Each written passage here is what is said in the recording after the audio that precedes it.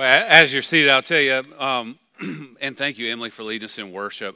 As always, multiple people have been asking me lately, what can I do to help our church during this time? Right? I mean, everybody's been asking that. And so the answer that I've been saying the whole time is I'm like, well, one, you can pray for our church. And then two, you can serve our church. And three, you can give. And so I thought that I'd get really creative and create a series called Pray, Serve, Give. And so that's what we're going to be talking about today, and obviously we're at prayer. And I don't think all three of these things are an all-inclusive. I just think they're a good place to start. And they're a good litmus test for the health of a church. And if a church is praying, serving, and giving, it really ultimately usually is pretty healthy. Once again, there's some other things that we can include. So I'm going to invite you to stand for the reading of God's Word that comes from Acts chapter 16, verses 25 through 36.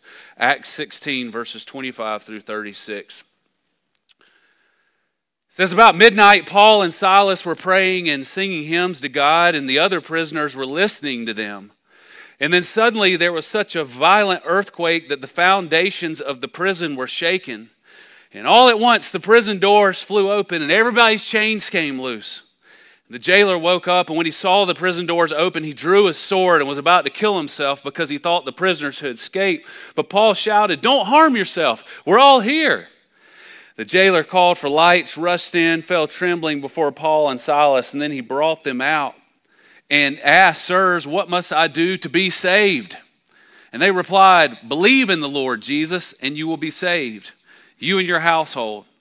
Then they spoke the word of the Lord to him and all the others in his house. And at that hour of the night, the jailer took them and washed their wounds. And then immediately he and all his household were baptized.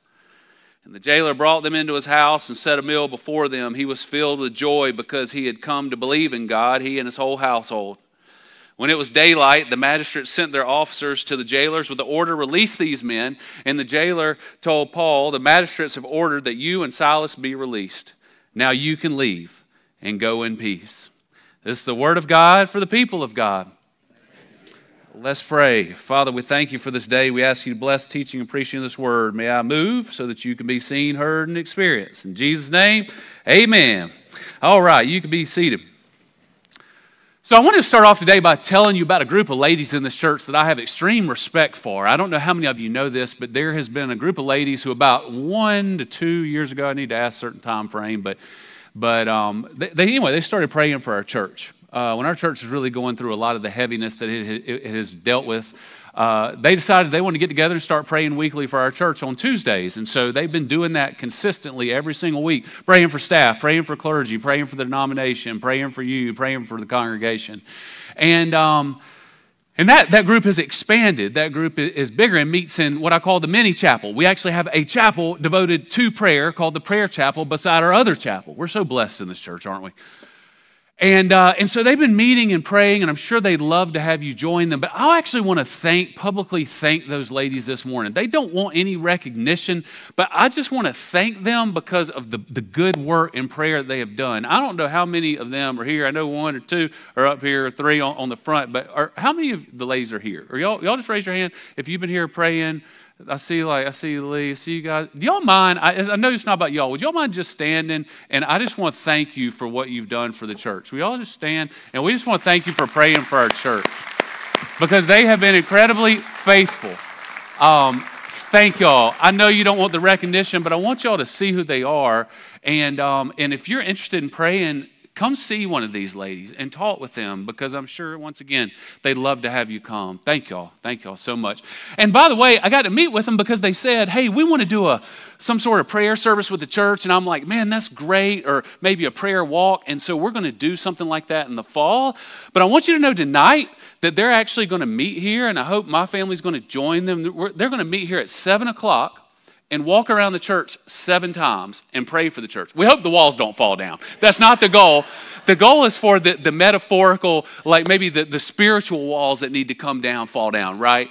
But no brick walls. But tonight at 7 o'clock, we'll just be walking around the church and we'll have maybe a list of some things to pray for. And we'd love to have you. I think it'll be a powerful time. We got to really get busy, not just talking about praying, but praying. I actually told them, I said, I don't think we have time to plan that. We can't market it. And they were like, well, we're going to do it anyway. And I'm like, okay, well, I'll be there. So I hope that you come to that. So why do we want to pray in the church? Well, you may say that's obvious is what the Bible tells us to do, and you're exactly right. If you look at 1 Thessalonians 5:17, it says to pray without ceasing. If you look at Ephesians 6:18, it says pray in all times through the Spirit with all prayer and supplication. James 5:16 says confess your sins to each other and pray for each other. Philippians 4:6 says be anxious about nothing, but in everything through prayer and supplication present your request to God. Mark 11:34 says therefore I tell you whatever you ask for in prayer, believe that you have received it and it'll be yours. Matthew 7:7 says ask and it'll be given to you, and seek and you will find, knock and the door will be open to you. But perhaps the greatest thing about prayer is this, the greatest tool apart from the Holy Spirit with the most power that the Christian has been given. Prayer has been given to us as a tool to tap into the Holy Spirit to work with God to accomplish the Almighty. Prayer is the way maker. It's the trailblazer. It's the chain breaker. Prayer should always lead everything that we do. We should never lead prayer. We should never step into a spot and then pray that God blesses it. We should always pray, where does God want us to step into, and then step where He's leading. And then once we get there, then we know that He's blessed it because He led us to it. Too often we try to lead prayer instead of letting prayer lead us. I'm convinced that multiple times in my life, prayer has been a saving grace. We should always pray, even if it's last minute, even if you're going into the situation and you're literally praying as you go into it. I have done that many times. I don't know about you. I'm literally dealing with something, and in the process of it, I'm like, I better ask the Lord for discernment on this because I have no idea how to deal with it. I remember specifically one time I was in high school and I was driving home from high school and I stopped at a stop sign. I was getting ready to pull out into the road and I looked right and I looked left and I looked right.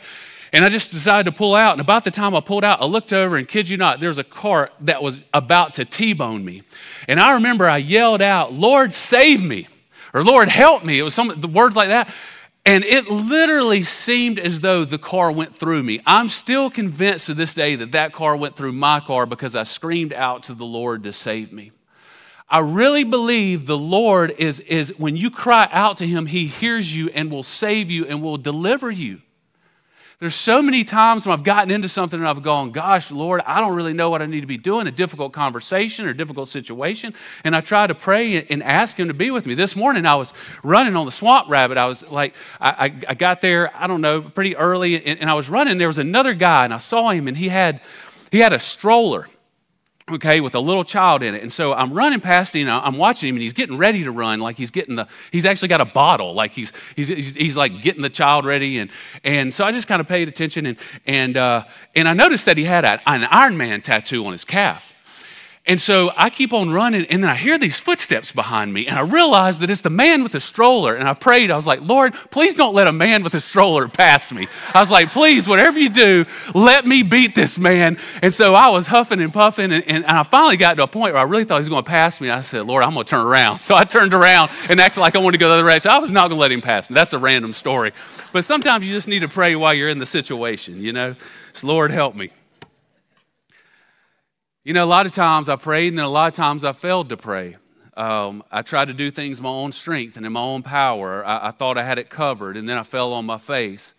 I've hurt myself, harmed myself, said dumb things because I haven't taken the time to ask the Lord. I don't know if you can relate to this, and you just jump right in. Try to do it in your own strength, in your own power, in your own mind, your own opinions, or the opinion of others.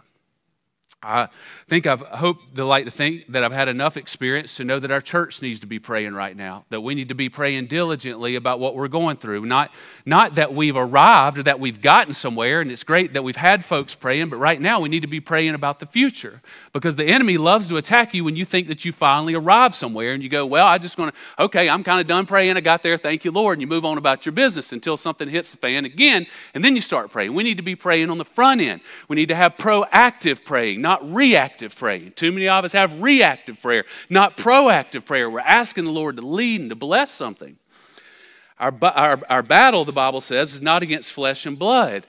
And I really believe what we've faced over the past few years is a spiritual battle. There's landmines of sin everywhere, and we have to be careful about where we step. The enemy is still active. He loves to attack someone in bondage, but he really loves to attack someone who thinks that they've been set free from something, especially people who have been set free through salvation. Watch out if you're a new believer, because the enemy loves to attack you. The Bible tells us that's what happened to Jesus. He went until he got baptized. He goes into the wilderness. The enemy's right there, right after his baptism. We have to remember that our baptized children are vulnerable, that new believers are vulnerable, that mature Christians are vulnerable. We're all vulnerable. But prayer is the key that unlocks the power of the Spirit. It releases and relinquishes the magnificent power of the Almighty. Prayer brings the Spirit from the dugout onto the field. Prayer brings the Spirit from the sidelines to the line of scrimmage. There's a spiritual war taking place between the flesh and the spirit, and prayer goes directly to the great intercessor, Jesus, who has the power to intercede to our Father on our behalf and actually do something about it. See, Paul and Silas was the one who was on the second missionary journey with Paul, if you don't recognize his name. He's on the second missionary journey with Paul, and Paul and Silas had been doing so much good for the kingdom. But if you read about it, all their work was rooted in prayer. They were actually looking for a place to stop and to pray. It says that they were looking, actually they went and where they ended up, there was no synagogue. And so they ended up going where everybody prayed, which was down by the river, because they needed to recharge. They needed to recharge their spiritual battery. You ever seen one of those recharging stations for cars now? It's really weird. I was, out of all places, I was in Florence. And saw a recharging place, and I'm not picking on you from Florence, but I was in Florence, and I was like, well, man, they got a recharging station in Florence, South Carolina. There were no cars at it. Might tell me something. But I looked at it, and I thought, gosh, so you got to make it from one recharging station to the next. What if you had prayer recharging stations in places? I mean, what if you could pull over and get somebody to pray for when you were in need of prayer? Where is that? Well, it should be the church. It should be the house of Christians. It should be small groups. It should be Sunday schools. It should be Bible studies. It should be marriages. It should be households. It should be family tables. We should recharge ourselves with prayer. So Paul and Silas are recharging, and they're in Philippi where no synagogue is. They're down by the riverside, and they're praying, and somebody got saved while they were there, and then their entire household got saved. This is before the jailer, which tells us something about prayer. And then they were headed to pray again, and somebody ran into them who was possessed by a spirit. So they decided they were going to heal this person who was possessed by a spirit, and when they did, they got arrested. Arrested for praying for somebody. Think about this, how lucky we are. And so they go to prison, and what are they doing in prison? Well, they're doing the same thing again. They're praying. In fact, the Bible says that they were praying and singing hymns. They were praying and singing hymns. Now, it doesn't say they were trying to chisel their way out. It doesn't say they were trying to make a plan to get out. It doesn't say they were begging to the jailer. It doesn't say they were complaining about the situation. It says that they were praying and they were singing. They were arrested. It didn't have air conditioning in the prison. It wasn't 3 meals a day with cable TV and weightlifting. Like, it was a bad, bad place. And they were praying and singing hymns. Did you know that when you're in trouble, a good thing to do is, one, to pray and also to sing? Like, it's really therapeutic to sing. Like, that's why we sing hymns in here a lot of times. It's funny, sometimes people say, y'all should sing hymns in contemporary worship. I'm like, we sing hymns every week. Like, hymns are on your heart. I can think of songs that I sang growing up that every time I sing them, it just takes me back to sitting on the back pew of Jackson Grove United Methodist Church. They're written on our heart, and there's great theology in music if you listen. And so you sing, but pay attention to what you're singing because it tells a story of theology. And then we should pray. And so 2 tools that God has given us when we're in trouble is to pray and to sing. Now, what if you can't sing well? Well, I'm there. I still sing. Now, be careful who's listening. But you still sing. But because God has given you a spirit to sing with, you cry out to God. You sing praise to God. See, the Bible says that when you don't know what to pray, if you're going, well, I don't really know how to pray, the Bible says that the Spirit will yearn for you. that it'll cry out for you, that God's given you a spirit that you can cry out to God, that you don't have to know what to say. You just get before God. You get alone before God. Maybe you sing and you just sit there and you sit in silence. And you just listen to God and you get in his presence and God can begin to heal you. But sometimes you just got to get away from everybody. Anybody have that trouble? You just can't get away. Like you take your phone and all that. Sometimes you just need to get away and just be with God. The text doesn't say it directly, but I think the prayer and the singing is what led to what happened next. It's Acts 16:26. It says, suddenly there was such a violent earthquake that the foundations of the prison were shaking, and all at once, listen, the prison doors flew open. Listen, and everyone's chains came loose. The prison doors flew open and everyone's chains came loose. Say that with me. The prison doors flew open and everyone's chains came loose. Prayer opens doors and loosens chains.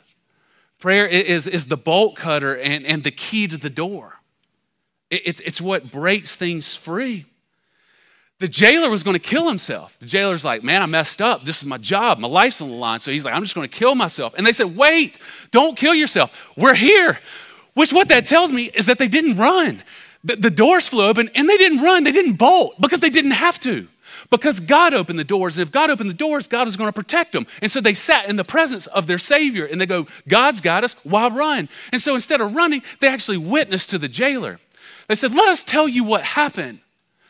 It's because of our belief in the Lord Jesus Christ that these doors were open and these chains were broken. And the jailer goes, tell me more. What must I do to get saved? And he goes, man, and they tell him, and he goes, hey, he and his whole household got saved. They went to his house. You talk about prayer changing things. The very person that had you in prison is the person you sit down at the dinner table with, and he bandages your wounds, and he actually just sits at your feet and thanks you. And his whole household got saved? Wow. We work so hard to break the chains and open the door, but prayer is the one that goes before us to do those things. Prayer reorients us to know who holds the power. It reminds us to relinquish the trust and the control to God and not into ourselves. We're reminded through prayer that God works all things for the good of those who love him. It reminds us no matter how bad it is or how dangerous it is or how ugly it gets or how broken we are, that prayer reorients us to remind us that God holds all things in his hands. Romans 8:28 says that we know that in all things God works for the good, for the good, for the good, for the good. For the good. He works for the good of those who love him, who have been called according to his purpose. Romans 8:28, he works for the good of all of us, no matter the difficulty, but we must lead with prayer. Prayer comes from a heart that yearns for Jesus. The Spirit will intercede if we don't know what to pray. Once again, God has given us that as a tool. Prayer is a direct line. It's a phone that the bill's already been paid for. The minutes are covered that you pick up, and God is on the other end. Not only is he just there, but he will respond. Hey, Dad, I'm in trouble. I'll be there. He's there. He's our Father. Now, before I wrap all this up, I want you to know this is really important, what you can be praying for this church at this time in this season. I think it's important that we collectively pray together for certain things. It's good for all of us to be praying about what all we need from different areas, but I think we all need to pray collectively. I think there's something powerful about coming together corporately and praying something collectively. You've heard me say this before. I've done it here before. I've listed these things, but our ministry leaders and our staff, it's called our ministry leadership team, and our staff got together and we worked through what we felt like the church needed to be praying for. And so there's 5 things. And I'm going to expound upon these things really quickly. And maybe I'll get a letter out to the church so you know all these things at some point and you have them on your fridge or wherever. But number 1 is vision, that we have a God-led vision for the church. We have a vision and discernment committee that's meeting every other week right now, developing our vision and values. Pray for that committee. We want to pray for clarity and for focus. These are the things the laity and staff came up with to expand upon it. So God-led, vision and discernment committee, clarity and focus. Number 2 is children and youth. We're starting the process of hiring a children and youth director, two positions. Pray for engagement with our children and youth because they're critical to this church. It's an understatement. Pray for the new hires and pray for programming. Number 3 is staff. I like these. Pray for strength, for courage, for wisdom, for leadership, for unity, and for rest. One big fat amen. I'll say it again. Strength and courage and wisdom and leadership and unity and rest. And then number 4 is finances. Like Emily said, there's no better time to give than now, right? There's no better time. This is the time to give so that we can get this ship moving. Generosity. Pray for the church to be generous. Pray for wisdom about how to spend our finances. Pray for direction and vision about how to budget, etc. And then pray for planning, just that we are wise about planning how we spend, who we hire, etc. during this time. And then lastly, volunteers and leaders. We need volunteers. We need leaders. We got to create systems to retain those and assimilate those, but we need dedication, we need willingness to serve, we need a plan to recruit, we need commitment, we need the right people in the right place at the right time. So if you would join us in praying for those 5 things, maybe we'll be praying for some of those tonight as we circle this church, and I'd love to have you come be a part or join these ladies. The last thing I'll say is there's a story of the persistent widow, and I said it a couple of weeks ago, but this widow that comes before the judge, and he's an unrighteous judge, and she comes before him and she just asks him over and over and over for something. And I love the story because basically the judge just goes, gosh, you've been asking me so many times, I'm going to give it to you. And I think about that story often, and I don't quite understand all the theology behind it, but I believe that we're supposed to ask for righteous things from the Lord. And I think if we ask him over and over for something, that God will give it to us if it's within his will. If it's not, he won't. So why not ask for the things that we need in order to accomplish the work of his kingdom? And so I would invite you today to come up and to pray for these things, to list them, and maybe once again we'll send them out to you. And come pray with us tonight, and let's circle the building, and let's break down any walls that are keeping us from just being the people God has called us to be. So with that, let's go to the Lord in prayer. God, I thank you. You are a wonderful and awesome God who has given us so much. One of the greatest gifts you ever gave us, Lord, perhaps the greatest gift, is the gift of the Holy Spirit. We thank you for the precious Holy Spirit that yearns for us, cries out for us. And we just ask you, Lord, that we pray, Father, to you and through the power of the Spirit, Lord, that we can move mountains. It's through your work. It's through your hands. It's only through you that things can be done. And Lord, may we always go to you first. May you show us what's important. May you make our priorities fall in place here as a church, Lord. May you give us just clarity, open ears, open eyes, and open hearts to know what you have for us. As we invite our congregation forward to pray for and over this place, I just pray that you hear our prayer. That's all we ask. And finally, Lord, we know that all this is only possible through knowing you, believing in you, repenting of our sin, confessing our sin, repenting of our sin, inviting you into our heart, receiving the gift of the Spirit, and having access to our Heavenly Father through the death, sacrifice of Jesus Christ on the cross. We thank you and we love you. In Jesus' name, the whole church said,